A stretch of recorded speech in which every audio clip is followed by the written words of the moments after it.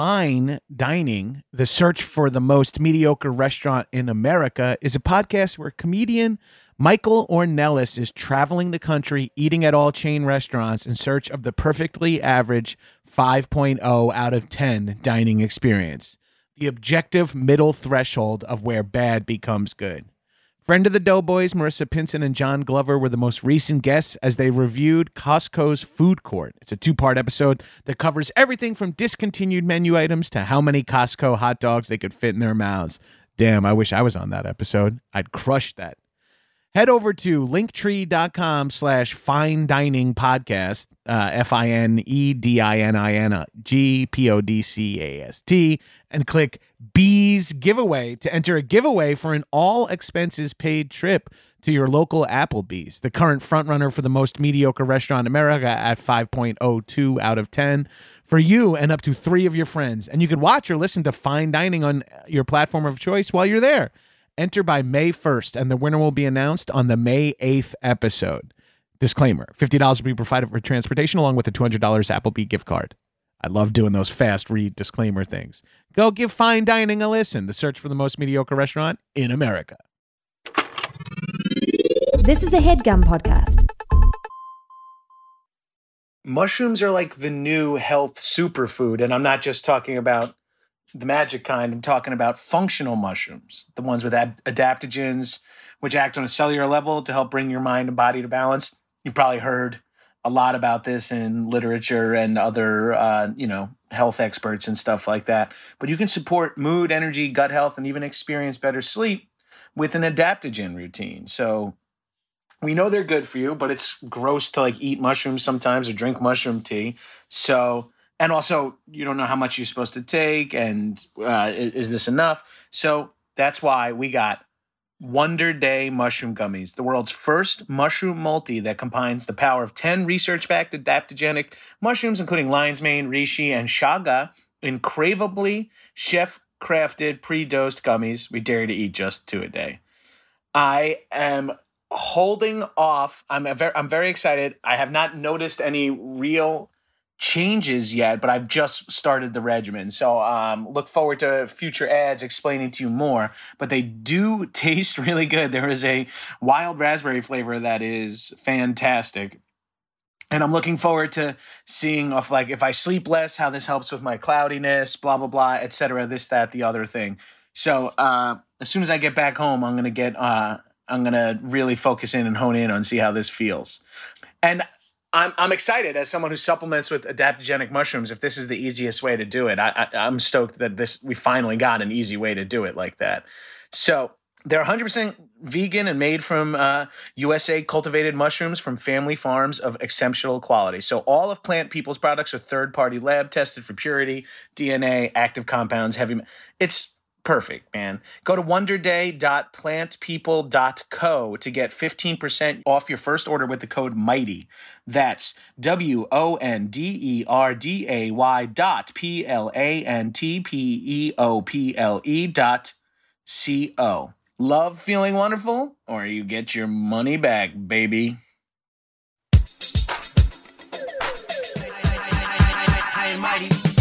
What's up, shitheads? Welcome back to another episode of High and Mighty. It's me, your boy, standing 6'2", 289 pounds, from the South Shore of Long Island, Nassau County.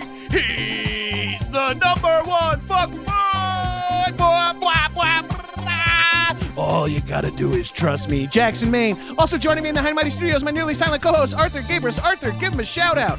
Arthur, the old man, not happy with my yelling. Neither are all my apartment mates who are working from home. Also joining me in the High and Mighty Studios, this dude, he's a guy when you're hanging out backstage at a comedy show and you think, man, we really do look like a bunch of characters, and having one dude with a cowboy hat stand there really fucking adds to the feeling. You know him, you love him, it's Billy Wayne Davis. Man, I don't own a cowboy hat. I swear to God, you were wearing a cowboy hat backstage at South by Southwest the first time I met you. No. Are you sure? You know what? I think the first time I met you was in Bonnaroo. Oh, Proper. yeah, did you, Yeah. and no cowboy hat on in Bonnaroo? Why am I No, attaching remember a it was cowboy like hat? 1,000 degrees. That I do remember. That I remember I was was 1,000 like, degrees. I was just remember being like, this is a bad idea. I don't know why I keep doing this. I was like, I think I need more water. Like, I think I'm. Or did you see, like, the most startling part was, like, because we had the passes, so there was, like, safety. Do you know what I mean? Like, where you could be like, there's a shade over there. I'm going to go sit with some rich people. It's nice. I'm gonna sit with people who are in dress shirts at Bonnaroo. Like, I'm going to go sit with the shiny people. You know what I mean? That's who you want to be around at a festival. Like, how are they glowing? I don't understand. Their skin is oh, that's rich people. But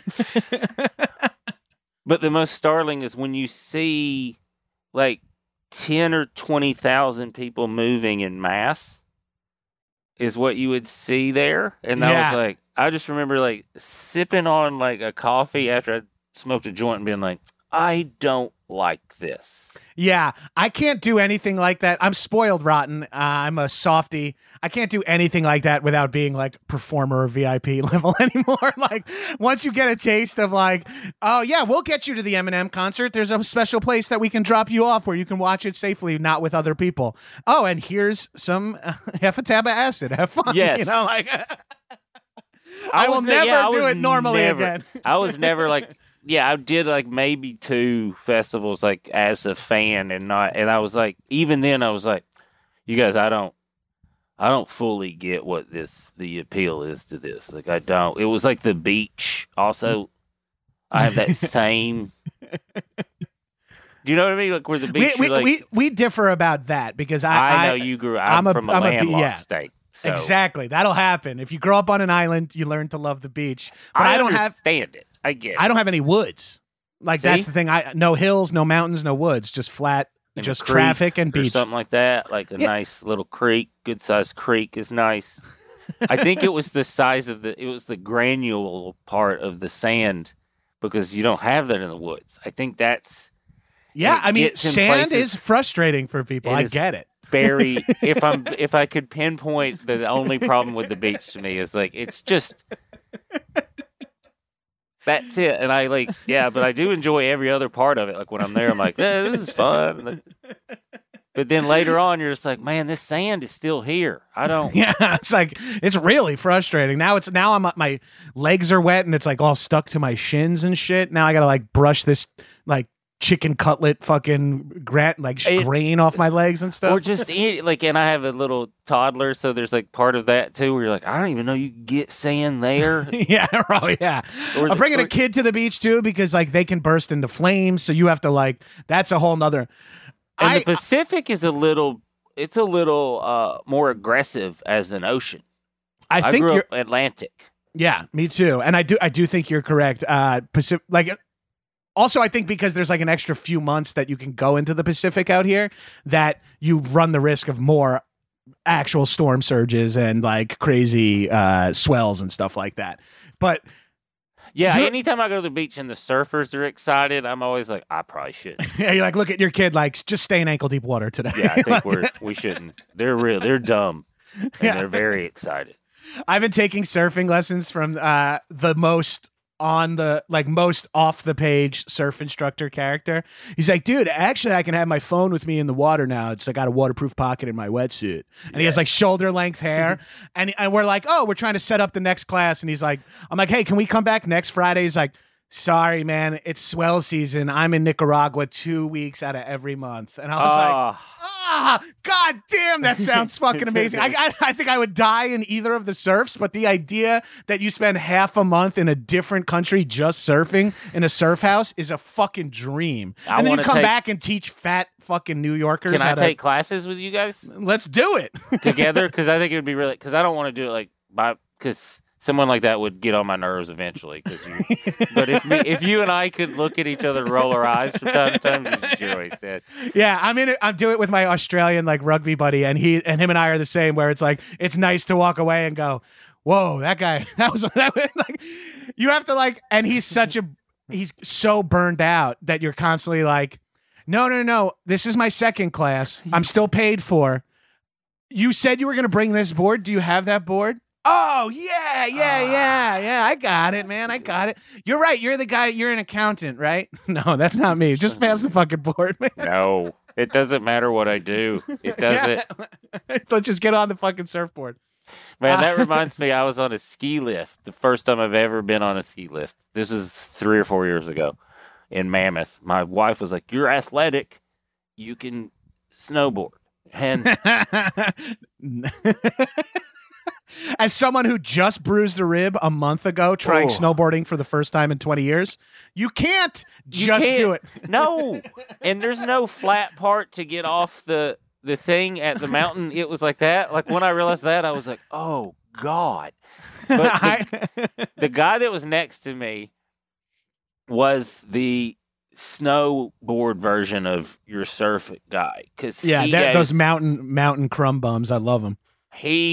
I went, yo, how do I get off? Like, what's the good way to get off this thing? And that confused him. Like, he hadn't thought about how to get off a ski lift and probably ever. Like, that was just a natural thing to him. So to tell someone even how to do it, right. He looked so confused. And I was just like, oh, no. And then I was like, and then he was like, I heard him talking to the other guy, and he was like, yeah, no, I go to the southern hemisphere during the winter, and then I come up to the northern hemisphere, and I was like, oh, God, these guys are going to kill me. Like, they're going to use... And I just fell down, and they looked confused that someone could fall down. It was... I bruised a rib on the Bunny Hill, on my only run down, and I lost the board. I just had to hang out at Arapahoe Basin in Denver by myself after no guys, go have fun. And I just sat down in a chair for like 2 hours. I walked down half the mountain. It was up there 3 hours. My wife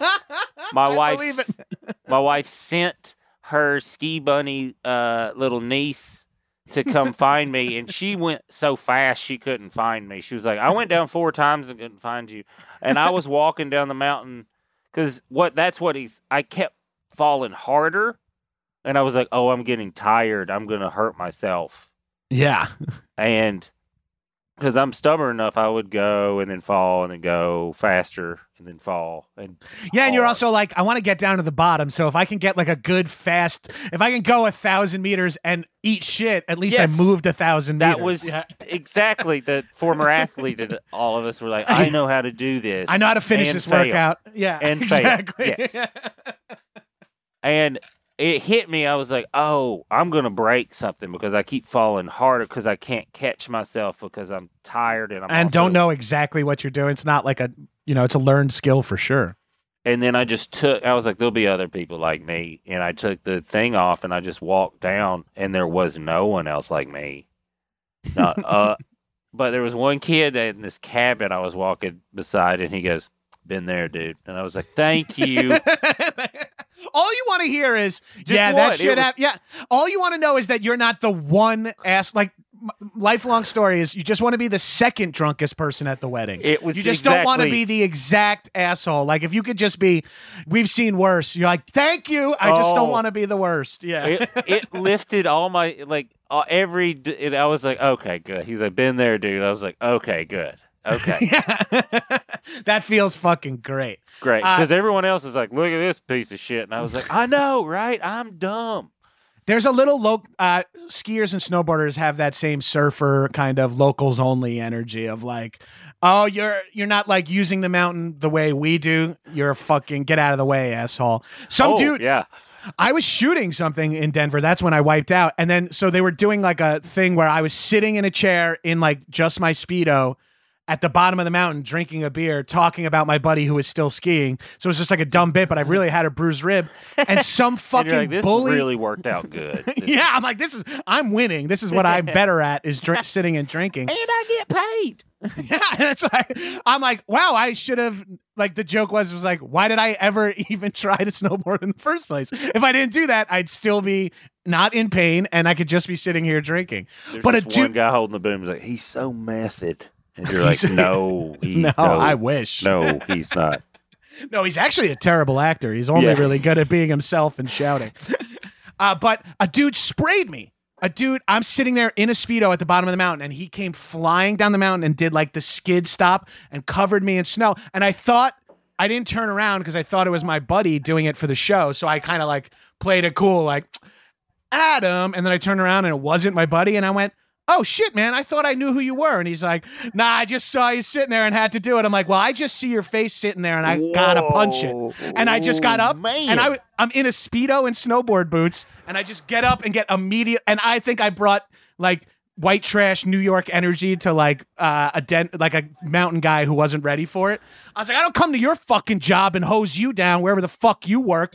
And he's like, well, I'm sorry. He's like, man. And I was walking towards him and like the producers were like, stop, like trying to stop me. And like the crew were like, calm down. They're like, I'm not an angry guy, but this dude just needed to get alpha'd. And I was like, and I said to the producer in front of him, I'm like, I'm not going to punch him. I'm just going to push him to the ground. And they were like, the guy was like, hey man, I'm sorry. I just thought it was kind of fun. And I was like, and everyone was like, calm down. I was like, yeah, it's been a long day. I bruised a rib. And then this guy sprayed me. I just was cranky. No, I would have been like, get him. Because as soon as you said I didn't know who he was, and the guy goes, sorry, dude, I just had to do it. Like, I got hot. Like, yeah. I could feel myself. Like, that's the hillbilly in me was like, no. That's exactly. Yeah, whatever the like trash suburbs of Long Island hillbilly that I am, I had that same energy of like, well, the only way to fix this is to punch this guy in the face. It's like, that's so true. He's challenged me physically. Yeah. Who cares that I'm 39, injured, at work? Like, I'm ready to fight this guy. I'm very disappointed that he made me do this. That's like a core now I thing. sound like my dead dad. This is your fault as I fucking whack him. It is that when you're growing up, you hear that every man needs a code kind of weird thing. And then as you get older, you're like, oh, there is like a certain line. That's just that every person has. It's not even. Yeah, like, and it's different. It's different for everybody. Some people's are way too shallow, where they snap like for no reason, and then some people are like your stoic ass friend who, the one time they get angry, you're like, oh, okay, everyone's in big trouble. This person never says bad shit. Or that one. Yeah, I had a friend who, if you saw him crying, you're like, you need to stay away from him if he's crying because he has lost. He's not sad. He's losing a grip. Yeah. Yeah. Yeah, he's not sad. We need to give him maybe a day or two. Yeah, we need to give him a day or two and at least a kilometer distance. Like, we got to stay away from this. Yeah. Let him go. Can we send him? Is your dad's cabin open? We need to get him there. Yeah. Yeah, it's like Bruce Banner. It's like, we need to get him as far away from people as possible before the gamma radiation kicks in. Yes. He's a sweet boy, but uh-oh. Yeah. When we were discussing what we wanted to talk about on this podcast, you just shot back one line that said athletes that are truly funny.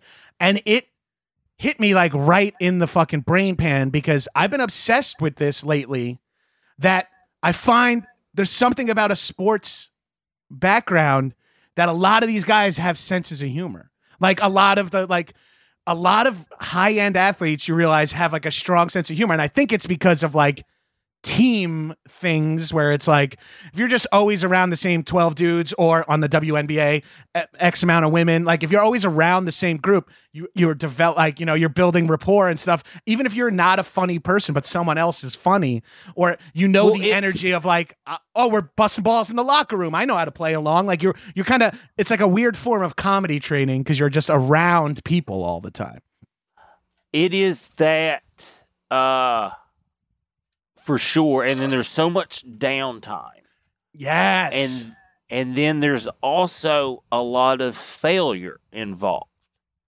So as a baseball player, predominantly, I was just, I played whatever sport was in season growing up because that's what you did. Same. Yeah. Because you didn't want to be home with your parents. That was a nightmare. They didn't want you there. I remember I was on a volleyball team for a month. I was captain of my high school swim team. Truly. Yeah, exactly. I played football and swam because I just was needed to get out of the house. I didn't want to be home. I remember I asked if I could play baseball and play in the soccer games because they didn't have any athletes, and both coaches were just like, "Fuck off." I was like, "All right, I was just wondering." Fair enough. See you later. They need help, and it's just kicking. Like I was a real asshole about it. How hard can it be? I just get out there and kick a fucking It's couple of kick balls. it. Let's Well, go. you know, and it was the guys that didn't play the other sports, so it Right. was just like, oh, come on. The downtime, But it the wa- downtime, Downtime. and the competitiveness too, because that gives you that like want to try to make bus balls or want to be funny. And the reason this whole thesis even started and that you accidentally like locked into was a few years ago. I had like a dumb True TV show where I like hosted a Christmas show. Whatever, no one watched it, but I got to go to the upfronts in New York for Turner. And the Impractical Jokers went up and did a bit, and it was kind of funny. And then fucking NBA on TNT, like Shaq, Barkley, and them went up, and they didn't even have anything planned. And it was funnier than like the other 5 comedians that performed at this thing. And I'm like, thank God I don't have to follow the fucking basketball, these NBA guys, because they were the funniest people in a comedy presentation. It's like, what? And why is that? Because those dudes are truly fun. Like Shaq is truly funny. He's really he's always been funny. He's like, it's like a thing. And it is, you said it, it's the failure thing. But then also, sometimes athletes are freak adjacent, like Shaq. Well, it's disarming. Yeah. And so Shaq has to be like, or like, He's not adjacent. He's a giant. yeah, he's a legit freak. And I hate reminding people of this, but I think it's just to prepare them. And I always bring it up as like, they don't live as long as everybody else. Yeah, it's sad. It's like German Shepherds. Their hips go. Somebody was like, why is he doing so commercials? I was like, because he's got 18 kids and giants die early. Yeah, it's hard. So- Yeah, one time Dan St. Germain said to me, we were talking about weight loss, and he said, how many 60-year-old 300-pounders do you know? And I was like, yep, time to lose weight. You're right. I got to drop some pounds. You are 100% correct. I did not have not been thinking about that for a reason, and now I am, and I'm out of here, folks. I got That's You can't go from 7'4" lower, but you can drop some you can drop some body fat and keep yourself alive a little longer. that's I do endurance sports now just for that very reason. Smart. Oh, yo, I shot a Radio Shack commercial way back in the day with Shaq, like when I was like 25, so like 15 years ago. I think the second Jackass movie was coming out that night. So shoot this commercial Cool. with Shaq, and This is an exciting day. I'm already in it. yeah, Let's I was super excited. I pull up to the I'll drive you guys. You want me to drive? Well, that was the coolest thing. I saw the Shaq bus. You know, he travels via like his own like trailer bus with the big S, the Superman S on it. I was like, oh my God, Shaq's really in here. I go to shoot my scene. They shoot all my coverage with Shaq's stunt double. And this guy walks out, Shaq's double walks out, and his name is, I think it was Montez or Marquez. It was something like that. This is so long ago. He comes up to me and he's like, what's up, man? I'm like, oh, I'm John. I'll be shooting the commercial with Shaq. It's nice to meet you. And this is the biggest human being I've ever shook hands with, this dude, Marquez. I'm like, holy shit, man. Well, nice to meet you. Let's get out there. We go to the set. Marquez goes up to the desk and they're like, all right, Marquez, get on the Apple box. And he has to stand on something to be like 8 inches. He's already the biggest dude I've interacted with, and he has to stand on something to really match Shaq. So in the next shot, once we shoot all my coverage, Shaq comes out, and I got to play against him. He shakes my hand. His fingers touch on the other side of my hand, like easily. Whoa, like I feel like cool. a kid putting my hand on like at like museums, they have like, put your hand in the lion paw and see how big. Like that's what I felt like. And then every time they called cut, Shaq just went, I can't wait to go see that Jackass movie. Johnny Knoxville's hilarious. And just kept talking about it. And I was like, this is what I talk about. Holy shit, Shaq. You're a billionaire, legendary athlete turned commentator, and we're just sitting here chopping it up about how funny Jackass is. And that's when I got triggered that I'm like, these dudes have sense of humor, and they are like a group of bros who watch movies on the bus. Like all that stupid athlete shit you did that bonded you as a team is still happening, even if they are 29-year-old millionaires. It's fucking thrilling. They just play AC-Doocy for way more money. Yes, That's all it is. Yeah, their CeeLo games have higher stakes than mine. Like we're not playing It's dollars. They're just, yes. Yeah, they didn't win like a big pot. It's like, man, I won $200 the other night in the hotel, and everyone was shaking when it had, like that kind of like, oh my god. I had But to now match it's the like, pot oh, on $80, and I had to go to the ATM. yes, that I know. I thought of eight instances immediately I'm sitting where I here, was like, 16 years old, getting in my car, driving to the ATM to get the $80 because I posted on an ace deuce when I bet the pot. Yes. Like a fucking nub. It's like, damn it.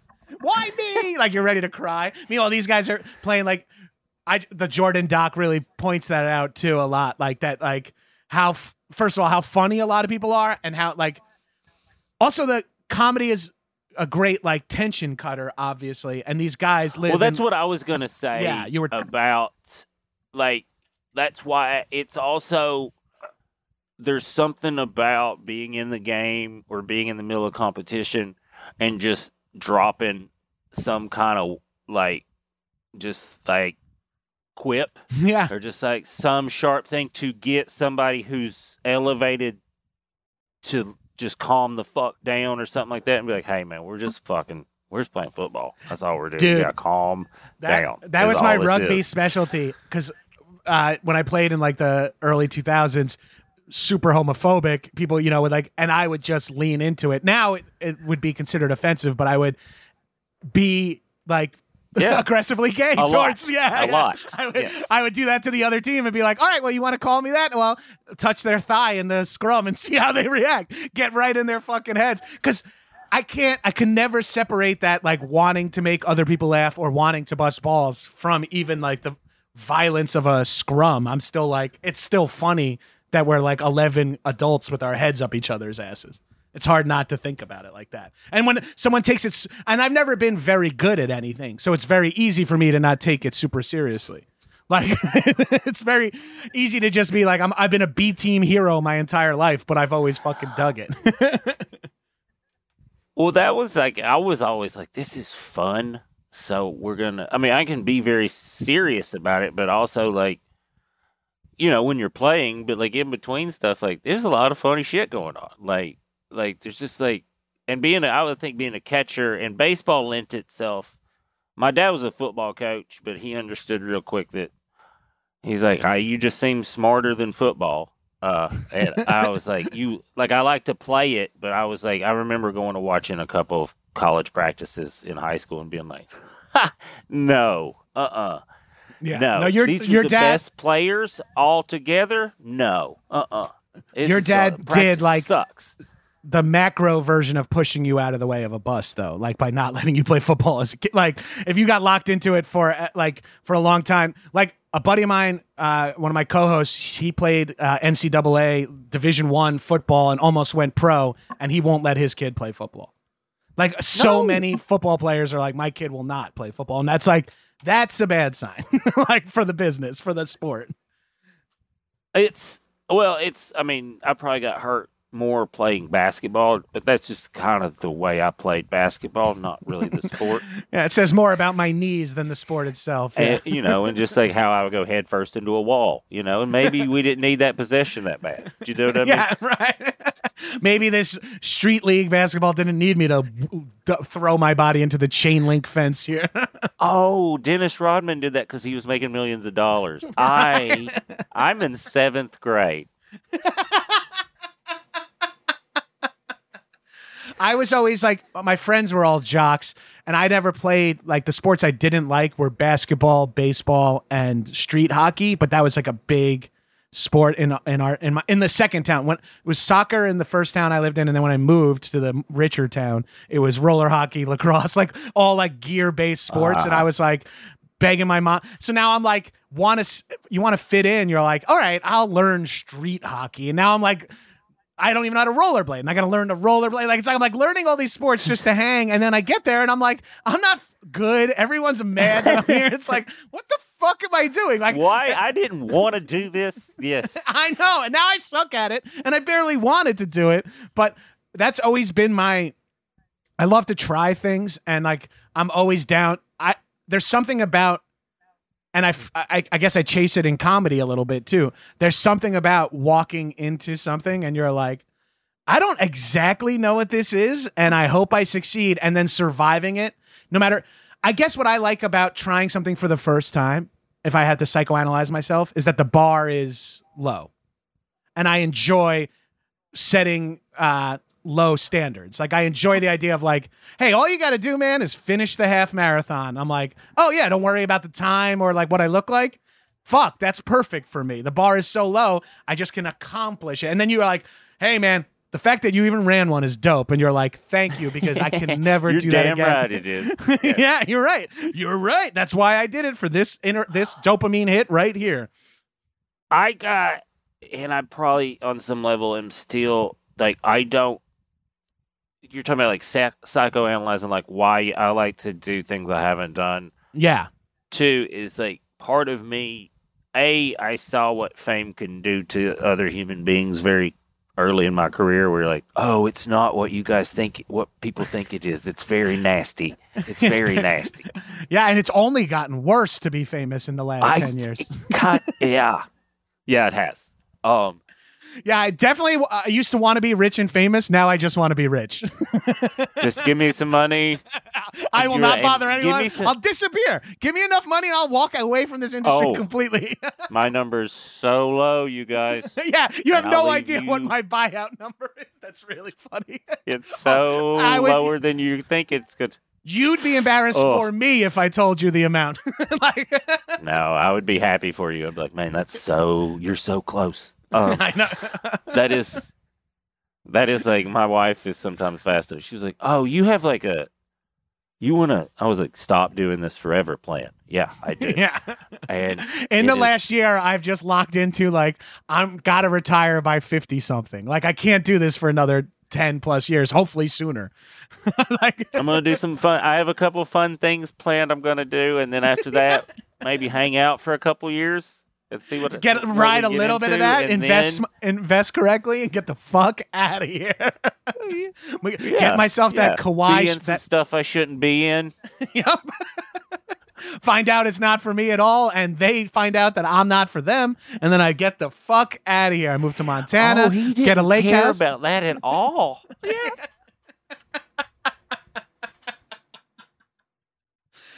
Yeah, I all guess he kept saying was Lake House. Yeah, Every time he hosts a mic lineup, in he just Eugene. went Lake House, and he'd start laughing.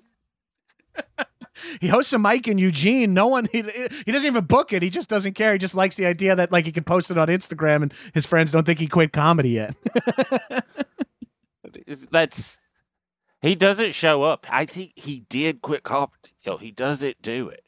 It's just a picture of the open mic every week. Yeah, you're just you get into producing comedy. This is better. The behind the scenes. I love booking open mics, you guys. It turns out.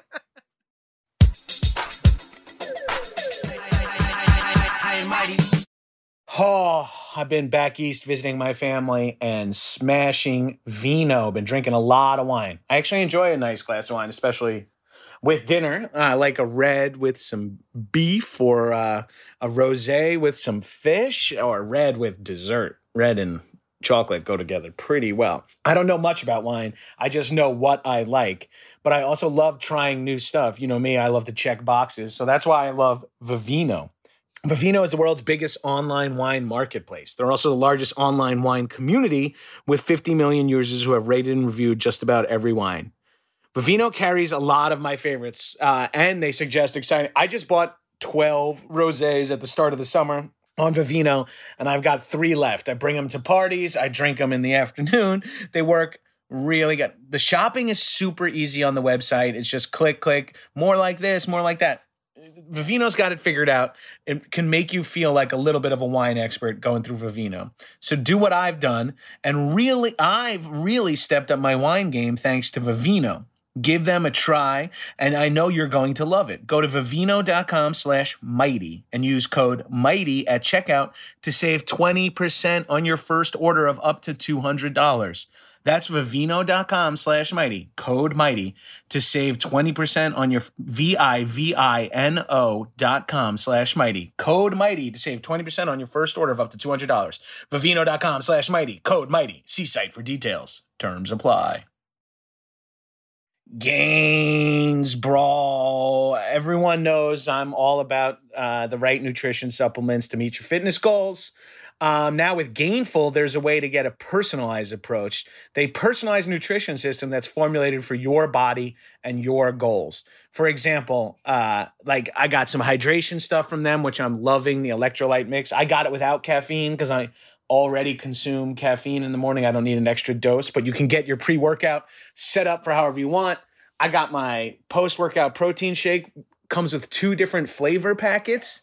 So you don't have to just like take peanut butter protein for a year. You can switch on and off, and you don't have to have 3 tubs in your cabinet. If you live like me in an apartment, and a protein tub takes up pretty much your entire house.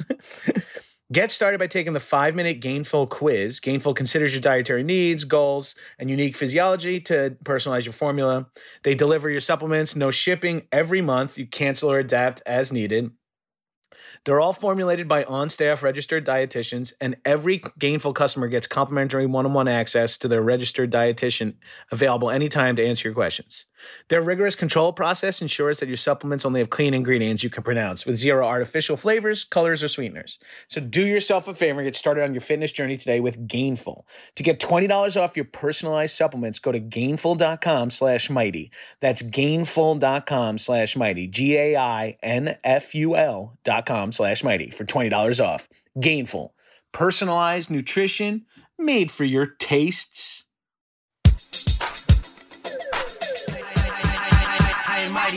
Who are some other truly funny athletes? Like, also, I find that like Well, you mentioned Barkley. You mentioned Shaq. Shaq for sure. I think. Can I say one that I think is terribly overrated? Peyton Manning. Peyton Manning, yeah. He gets a lot of credit. He gets a lot of credit for being like the comedy guy, but I do think he was just like one of the first faces of quarterbacks that did SNL, and that gave him like an undue like comedy credit that he is not fully deserving of. And here's the thing: someone also figured out, like a Mark Wahlberg, that they can do a serious read, and Right. then you can work around that to make it funny. They can give you a dry read. That's all they're good at. Right. He can say the words you need him to say. Knowing when to kind of, and I think you learn a little bit of comedy just from he's like just in the fucking locker room, you know? So he's got leadership capabilities. So he's got some natural charisma. And then the thing that made him pop on SNL was like, show him being a dick, show Mr. like Indianapolis, like show Mr. Hero quarterback just being a little bit of an asshole, and it lands. which he probably really is. That's exactly what I was going to say. And it's really funny because it's like he rehab, but isn't he like the stories from him from college are all like sketchy, like he's pulling his hog out in like therapy, in physical and PT and stuff like that. I just think, I mean, I grew up 40 minutes from Knoxville, Tennessee, and I'm one of, I think, 2 or 3 people in the state of Tennessee that was never a Peyton Manning fan. I thought he's very sharp. I like his brothers. I like Yeah, Eli. I'm a Giants fan, so I gotta like Eli. Took us to the promised And then land. I met Archie a couple of times, and he's lovely. He is delightful. Cool. It was nice. That's awesome. But like Peyton, to me, I was like, he cares about Peyton. It's very clear he didn't care about the unit. He cares about Peyton being a big deal at the University of Tennessee. Like he's not. Like it was always clear to me who that dude was. He was, But okay, you know what? I recognize real quick. He's like he was like a modern country music singer. The way he'd be like, "Oh shucks, y'all, I'm just a young's," you know? Yeah, yeah. And you're like, "Fuck you! No, you're not. You grew up. Yeah, in you're like a private school in dynastic New Orleans." family. You're a dynastic football family. You're not like an aw shucks guy. Like, yeah, you're going to fucking Europe and getting lady. stem cells injected in your forehead. You're not an aw shucks guy. Yeah, it's just like even in high school, I was like, no, not this guy, No. And then T. Martin won a national championship the next year, and I was like, see, it's not him. Yeah, that's a comedy thing. You have a nose for bullshit early on, and you're like, this guy's fucking phony as fuck, and it just doesn't land. Jordan, rewatching, watching the documentary that dropped from ESPN during the quarantine, everyone talks about him as that he's like a dick, but also people mention that like he's so cutting, and he's just that level of alpha that he's he's so talented that he also has to dominate psychologically and comedically off the field, off the court. And I fucking love that about him. I love, and if it was probably later in my comedy career when I fully admit it, like, I love a good dickhead who's funny. Yeah. Like there's something but it's also, it's like a musician where sometimes like, I have friends that are musicians and I like to watch them work. And then I have other friends that I don't want to see what they do at all. Being around them is a nightmare because of, but then that's how I feel about dickheads that are funny. We're like, man, that guy's funny. I do not want to be around him at all. But right. I don't want to be caught in that fucking gravitational pull, but it is fun when he comes through. And MJ's a great example too, because he's he absolutely backs it up. You know what I mean? Where like no one can even say like, he's like, but I am the best and the hardest working. He's got like both of those categories. So he's almost allowed to be an asshole. It's like, I dare you to say something to this guy. He's doing all he's putting it all on his shoulder. I mean, great team all around, obviously, but this dude is wildly capable. So I think he's allowed to bust your balls and make you gamble against him every once in a while. And make you better. It's like the people that he picked, where it was like, I think you saw people like, they're like, he really went after that guy. And then you see that guy be like, he really did, but I really liked it. And it made me a pushed better person. me. Yeah. It was just like that thing where like, I was also honored that he was unrelenting and made my life hell. I'm a male athlete in the 90s, so that means I grew up trying to impress older men. Yes. And I looked for validation from my dad, from my coach, from my teachers, from my recruiters. So having it from Michael Jordan is worth it. I don't care that he slapped me in the face in front of everybody on the team. I'm just happy. I'm just happy. If we're being honest too, like there's like the way human beings are motivated are different. And my coaches kind of figured out like early on that if they could challenge me in some way or just come at me kind of aggressively, I'd be like, you know what, fuck you. And then I would.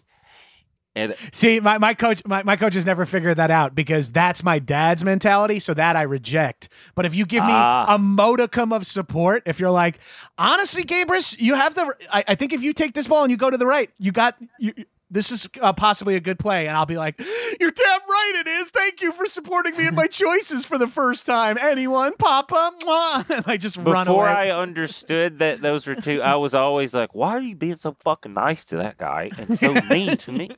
That kind of thing. And then like one day you're like in the gym working out. Do hard unless somebody's mean to me. You're like training in the gym. You're like, why do they treat him so nice and treat me so evil? And the coach is just nodding. Exactly, Mr. Davis. Exactly. You're like, where'd these abs come from? Like, yeah. Oh, I've been angrily working out because he was nice to the other guy who plays catcher. Just those. And then one day you figure it out and you're like, oh, man, that sucks that works. Not that they're doing it, that it works. So that was the part where like, damn, that sucks. That works. Speaking of funny dicks, not a lot of people talk about him as being funny, but just an athlete I grew up worshiping, Lawrence Taylor, legendary New York Giants linebacker and drug addict. But I remember as a kid, one of my dad's favorite things, and we watched it all the time, was they mic'd him up for a game and he would say the most insane shit at the fucking scrimmage line. He would be like, I'm coming to kill you. I'm coming to kill you. Yeah. And he was. And he really was. And then he gets a sack on like one of the early plays and you hear him growl in the quarterback's face all day, N-word, all day. And you're like, hell yeah, kill this motherfucker. God. And can you imagine that dude just being like, I mean, come on. Please knock it off. We're making money. Stop it. Wait, why must you hurt me? You're a millionaire already. Yeah, just what do you need? Well, he's also like, he went to the University of North Carolina. I didn't realize that, which is funny because that's going to put a chip on your shoulder. Yeah, playing college football as a Tar Heel. Yeah, playing college basketball there is legendary. Playing football there, it's like, good luck, kid. I don't know where you plan on going. Yeah, people just forget that there's a football team. They're like, oh, yeah, that's what we do in the fall. That's fun. And then he's like, I'm one of the greatest football players of all time. Like, we have a football team. Yeah, and he's fucking legend. It's awesome. Well, he would, like, eat glass at bars. Like, there's my wife's from Chapel Hill, Durham, and like, so I know she's a UNC fan, so I know all about this nonsense I don't care about. This is exciting though. I like this shit. But that was the part where she goes on about basketball and all that. I'm like, I don't care. And then she's like, Lawrence Taylor played here, and I was like, go on, tell me more. Like, yeah, there's crazy stories. Like, he used to eat glass. Like, he was like a partier. He was like, do anything for attention. I was like, no. He was on cocaine then. And they were like, oh, I never thought about that. And I was like, yeah. Oh, and it got worse. Yeah, I was going to say, and then he could afford it later. Yeah. You're not going to grow the way you want to grow if you're a coke addict, a successful NCAA football player, and then you get a $10 million signing bonus. It's not going to go the right way. But those dudes are like, some of those very successful college athletes, especially on the defensive side, are intense to party with. Do you remember the Reynolds brothers? No. One of them played. After I quit playing junior college baseball, I went to party at Western Kentucky University. That's the only reason I went up there, and it was cheaper than going in state for whatever reason. But because it's cheaper because it's in Kentucky. Sorry. Yeah, it was. Yeah. Yes. 100%. But they had these brothers that were from Bowling Green, the Reynolds brothers. One of them went to Ohio State and was like All-American the year they won a national championship. And Western had one of them, the brother. He was a linebacker the year they won like the 1AA. It was the same year of these brothers. But they would come back, and I went and partied with them a couple of times with some friends, and it was just like that where you're like, I want to ring a bell to like leave. Like, this is. You're like, I want to get out of here, and I kind of want to. People are jumping out of it, and they're just. Yeah, you're like, I want to get out of here, like, and I want to bring some people with me for safety. Yeah. It's too real. Yes. Like, you need to go. Yeah. Come with me. We're not safe here. Yeah. Yeah. In college, my rugby My friend team, Ned, who's the skinny, fun dude, was just like, come, you need to go. And he's like hammered. He's like, we're having fun. I was like, you're going to die. We need. You don't want to be here when this escalates. Yeah. You get broken. They don't break. We got to go.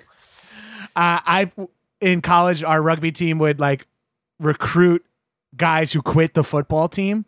Cause like, it was like, we were a D1 school, but like D1 AA. So the football players were never like on full rides or it wasn't that. So a lot of them would be like, oh, we're tired of getting drug tested. We're going to quit football. And we're like, rugby's a club sport. We don't drug test. Juice heads welcome. And we would just get like these like 5 ex-NCAA football players who were absolute juice heads. And we're like, look, we don't have time to explain the rules. Just float around here and tackle whoever has the ball. And these guys are just like coked and juiced out of their minds, like so happy to be playing drug-fueled sports that it was like watching these guys go like animalistic, killing people. It's like, get him! He's like, ah! You're like, oh, this guy's just pure athleticism is enough for college rugby because no one's that skilled yet. Everyone's on like year 1 through 4 of playing it. And then a fucking actual guy who runs a 4.4 40 and benches 3+ for reps at 19. Yeah, just wrecking dudes. That's what I watched in college. Was like, I didn't realize the level. Like, was like not. I mean, even the guys that were like, but I didn't realize it was like a club thing. And then I went to the Middle East as a comedian and we played at the Bahrain Rugby Club, and it was a lot of. I didn't play. That we did a show at the club. And still, that's cool as hell. It was really cool, and it's a lot of. I did this dumb thing because it's a lot of. It was all British expats, is who it is, right? And I did this joke about something about leaning liberal in England or something like that, and then it just died. And I was like, I just stopped and I was like, you know what, that's my fault. Because I don't know why I thought a bunch of oil expat dudes would be like, we lean liberal here in Bahrain. And they were just like, they went, yeah. But they were so great about it. Like, they were like, you're honest. And I was like, yeah, that was my fault. I'm real dumb. And then we just started talking about other stuff. But watching them play actual rugby was like, because they grew up playing it and the way they were, I was like, oh, this is way more violent than they do in America. Like, it was like, well, and then I just joined. get up and start laughing. I was like, good God. Yeah. I joined men's just league in drinking. New York City, and it was all immigrants. Obviously, like the team is 50% immigrants, 50%. We're not allowed to can't have more than 50%, so you can't just like fly over a bunch of Brazilian guys and smoke everybody. But because New York is so, yeah, so New York is so international, we have Aussies, Brits, people from like South America, Kiwis, like all over.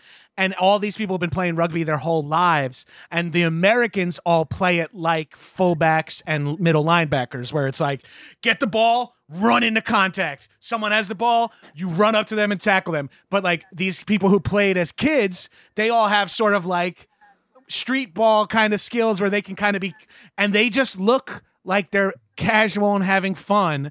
But then the Americans all look like, let's kill some motherfuckers. And it's like the imbalance is completely off. And then you play against like a 115-pound French kid who's just like so fluid and just works around you as like a fucking absolute jock stud. And you're like, there's more to this game than just being tough. And I don't know that because I've only played in America. Like, where I've always been, I'm never a top tier athlete except on my college rugby team where no one knows what's going on. I'm just a beat. I just grew before everyone else. He doesn't get hurt as much, so he's the best. Right, exactly. He hurts other people more than him, so he's the team captain, I guess. So he's an All-American this year. Yeah, that's all we can do for him. That's like, I mean, you're just describing junior college baseball as like he didn't break himself doing steroids, so he's an All-American and got drafted this year. Yeah, like, he didn't wow. break himself doing steroids. He didn't get caught in like a controversial putting something in a girl's drink at college, so he gets to. The baseball team at my college was the sketchiest dudes on campus. I mean, there were sketchier dudes, but the sketchiest athletes were the baseball. Girls would be like, I'm not going to a baseball party. Like, no, I mean, not at where we went, but I could see that. Yeah, it was a private college, so it was like there's like a little bit more of like upper middle class, and it was a Catholic college, so there's like that energy too, and it's like just white dudes playing baseball. Baseball players were always more. That's so fascinating since we're talking about funny athletes. Okay. So between the baseball team and the football team, that's kind of what I played the most in high school. There were only 2 or 3 or 4 dudes I could have long conversations with on the football team. But on the baseball team, I could talk about most things with most everybody on some level. Like you could have a longer conversation with people. Right. That is so fascinating. And it makes sense. It does. It's like stereotypes, but like of jocks. It's like jock stereotypes.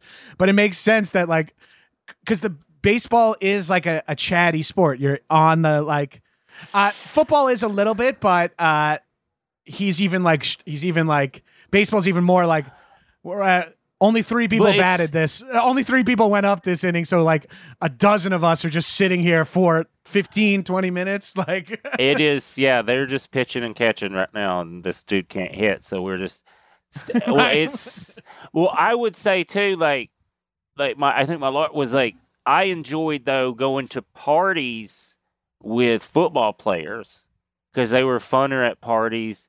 They were usually better with women. Because they're not like baseball players. I would give them. They're more conniving. Yeah, baseball players were. They're doing like the pitcher signals to like. It's just so much. There's a lot more games involved, which I would never like. That's how I related to football players more. I'm like, He's like, I thought that girl's pretty. I was like, hey, you want to leave?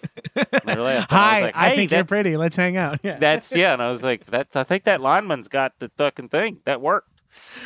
In college, the football dudes were like such a vibe when they were able to go out. It was like risky to be another big guy that the football players knew from the gym, because I would always end up like wrestling with the bouncers or something. You know what I mean? Like I was in so many situations where the football team is like, open the bathroom door and there's 5 linemen in there ripping rails of coke, and you're like, okay, and they're like, Gabriel, like grab you and like shit. You're like, no, you're playing, but you're actually gonna hurt me because you are truly don't know your own strength because you're cycled out of your fucking dome. They think they're cubs. Yes, they're like, no, we just play like I'm a cat. You're like, you're a tiger now. You can't do that. That is. Oh man, that reminded me one time. I was leaving. I had hooked up with this girl like a couple of weeks. That it just happened, whatever. And then I didn't realize she was like had just broken up with this defensive tackle on the football team that I kind of knew, but it wasn't like we were dating or anything. And like it was just like, and we were still friends. You know, it was like one of those rare one night stands where like, no, she's still my friend. It was just like a fun thing. Where like, as you get older, you're like, that's weird. That's usually not how that works. You're like, well, we can never see each other again because seeing each other naked, we can't. Yeah, it's like I'm still friends with her. I know her bush pattern, and she knows that I'm not joking when I say I have a small dick, and we're still friends. Yeah, it's like we know a lot. Yeah, we both have good sense of humor. Thank God. It doesn't change our dynamic. It was a real mess what we tried to do the other night. Our parts don't go together good. Yeah. Hindsight being 2020, that was bad for both of us. Yep. Okay. Yep. Well, see you around. Yep. Do you have the comm homework? Yeah, I got you. Yeah, cool. All right. You want to go to Zaxby's? I love their chicken. It was like, and then I'm leaving this bar with another girl that it's like clear.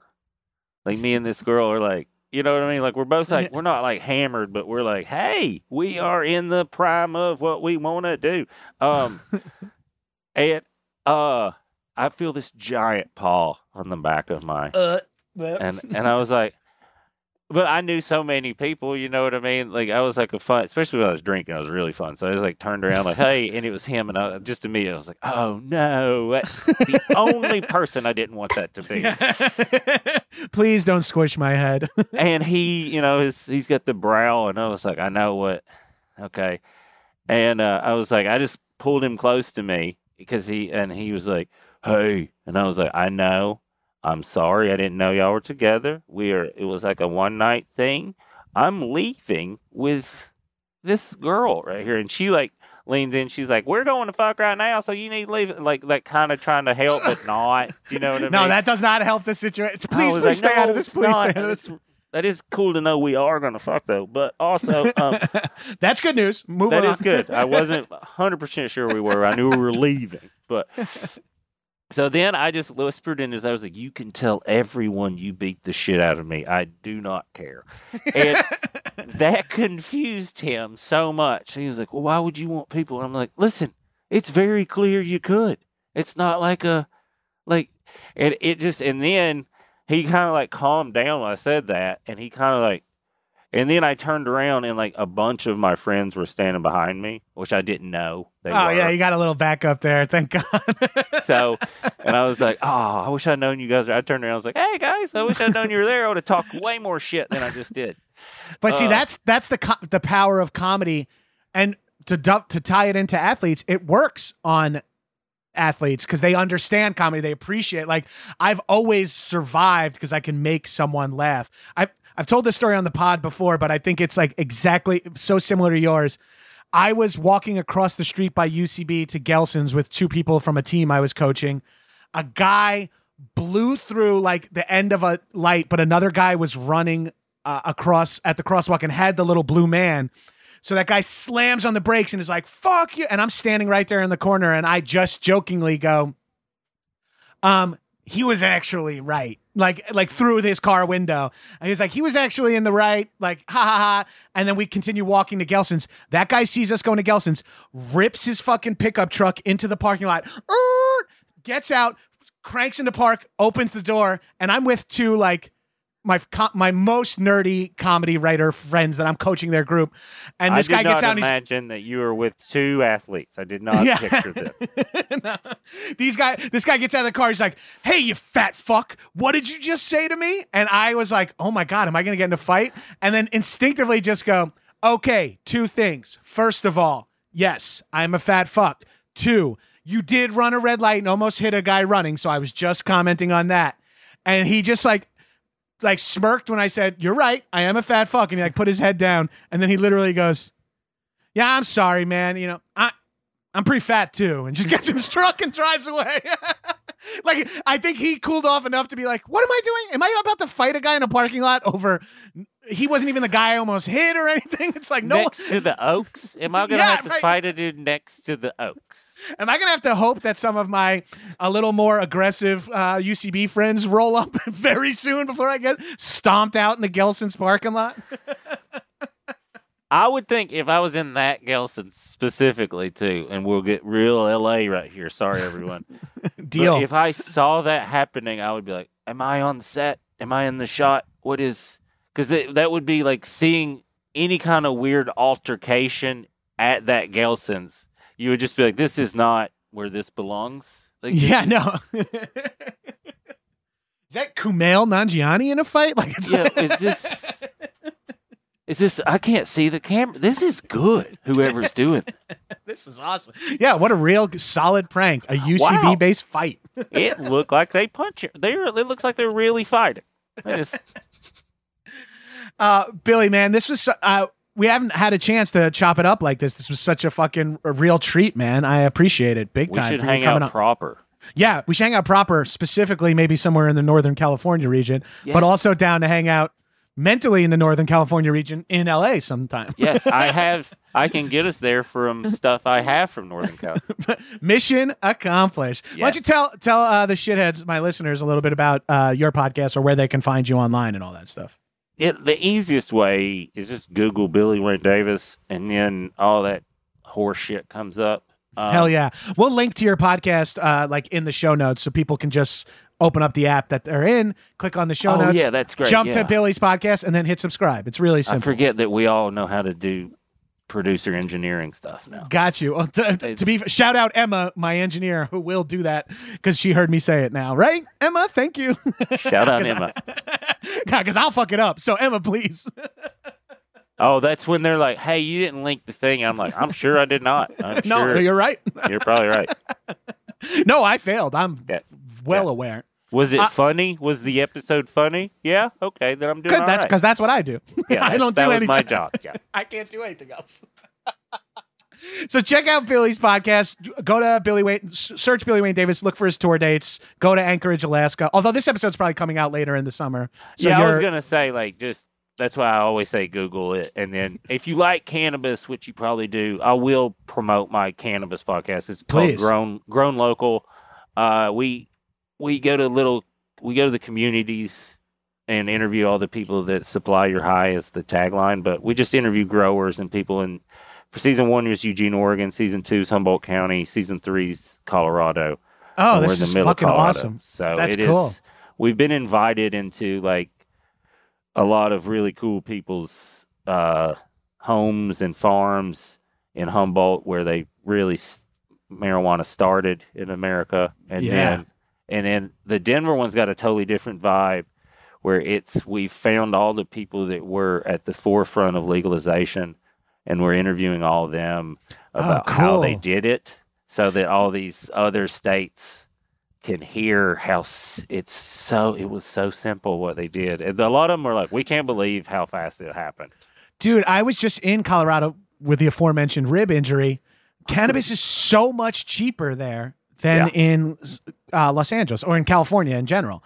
And it was like, I live in a legal state, and now I'm flying home with a quad because I can get it for fucking $50 here, like a quarter ounce of like top shelf Kush. Yeah. Because like, think about what we were paying in college 20 years ago, give or take.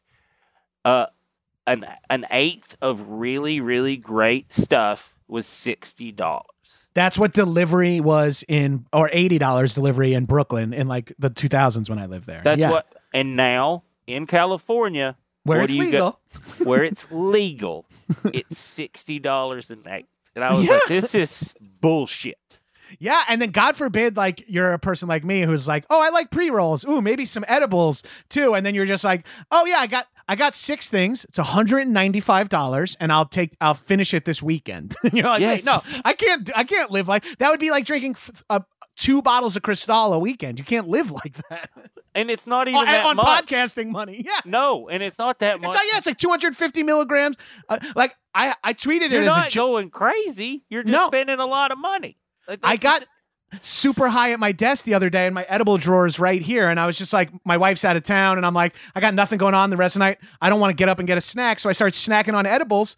I was blasted, passed out, slept great, woke up the next morning, started looking at the wrappers and doing a little bit of math. And I'm like, I think I judge the number up for the tweet, but I truly think I accidentally ate like $90 to $100 worth of edibles and like just in like a 15-minute session. Like, oh, just keep popping gummies, and you're like, well, that was super expensive. That's and it shouldn't be. It shouldn't be, and that's especially like, now that I need like 75 to 100 milligrams of edibles to get high, to get like sleepy time high. That's so expensive. I usually get my stuff from the grower, or I try to now, when I can, but I run out. And then I'm also curious about what's going on in Southern California. But I went and got an ounce the other day, and then I got like one of those designer 8s on top of it. Because I was like, I like to hit a bong. So I'm going to get and then I'll try stuff on a little pipe or something or whatever. But I like knocking my brain off. And right. The lady was like, "Oh, you hit your limit," and I was like, I was like, I don't know what that means, and she was like, "You can only buy an ounce because I got my medical card lapse for like a week, so the next day I just went and fixed it." But I was like, "What do you mean?" I was like, so she was like, "You can't get that 8th. You can only buy an ounce a day." I was like, "Can I come back in 10 hours and get another ounce?" She was like, "Oh, absolutely." I was like, "Cool." I was okay. like, "Okay." I just wanted These to see laws how, are weird. Yeah. I was like, I just wanted to see how. I was like, I'm not. I was like, I know you didn't do it. And she just laughed. She was like, "No." She was like, "I get it." She was like, I was like, "That's just fascinating to me." She was like, "If you have your medical, you can get so much more." And I was like, "Okay, so sure." Man, you're making me. I'm trying to take today and tomorrow off because I haven't taken a day off in 400 days or so. So I'm like, but now all this talk has got me like, I feel my palate being like, just a little hit after this podcast. You'll be all right. It's like, nah, one full day off. I could do it. One full. You do 24 hours. Actually, if you do 36, I find that's like the best. Yeah, I'm gonna try to do Blaze again Wednesday night. So Sunday, taking off fully Monday and Tuesday and most of Wednesday day, and then come back to it. We'll see how it goes, though. I'm feeling good. What? I'll give you this tip. If you're traveling and sometimes you can't get flour and stuff, the PAX pen, the Era, you know what I'm talking about? The little pod. Yeah. It doesn't, what I figured out is it doesn't make you real stoned, or me, anyone with a high tolerance, but it takes the edge off, like someone that drinks like a beer at lunch. Yeah, like exactly. Like that's what it does for me. And I was like, oh, this is great. So when I'm not in trouble, it looks like a fucking hard drive. That's what I do in hotels, is like some fucking dumb little vape thing that I can hit if I can't fall back asleep, or pull on while I try to find something on Netflix or Pornhub to watch, just just take that little where you're not like, I can't, I'm gonna need a late checkout. Yeah, you're just like, no, I'm a person, I'm just not mean right now for no reason. Yeah, I'm myself, the better version of myself right now. So just deal. Thank you so much, Billy, for coming on. This was so much fun. This was a blast. I'm at Gabrus on all social media. I've got a ton of other podcasts. Listeners, you know where to look. Bye, shitheads.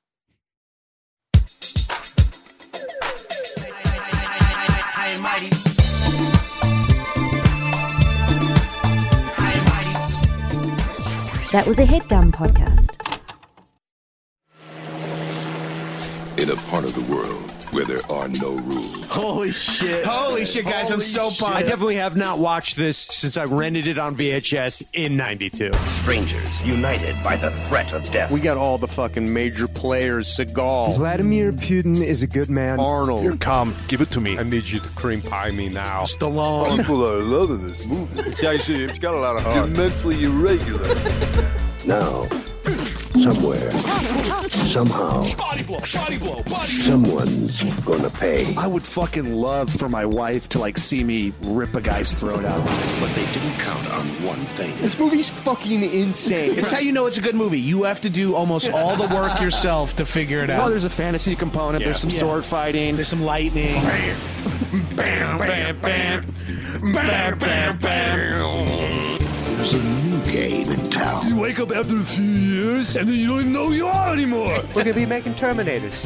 We're gonna make a really great deal with the Xenomorphs. What? I don't hate him, but I've been in a room in. Yes, I understand. This is now the 20th ending of the movie. I am dark. I'm your dad. Action, boys. Boys will be boys. Subscribe here for bonus content and more free stuff from behind the paywall. To get new episodes, become a patron at actionboys.biz. Do it. Do it. Come on. Do it now.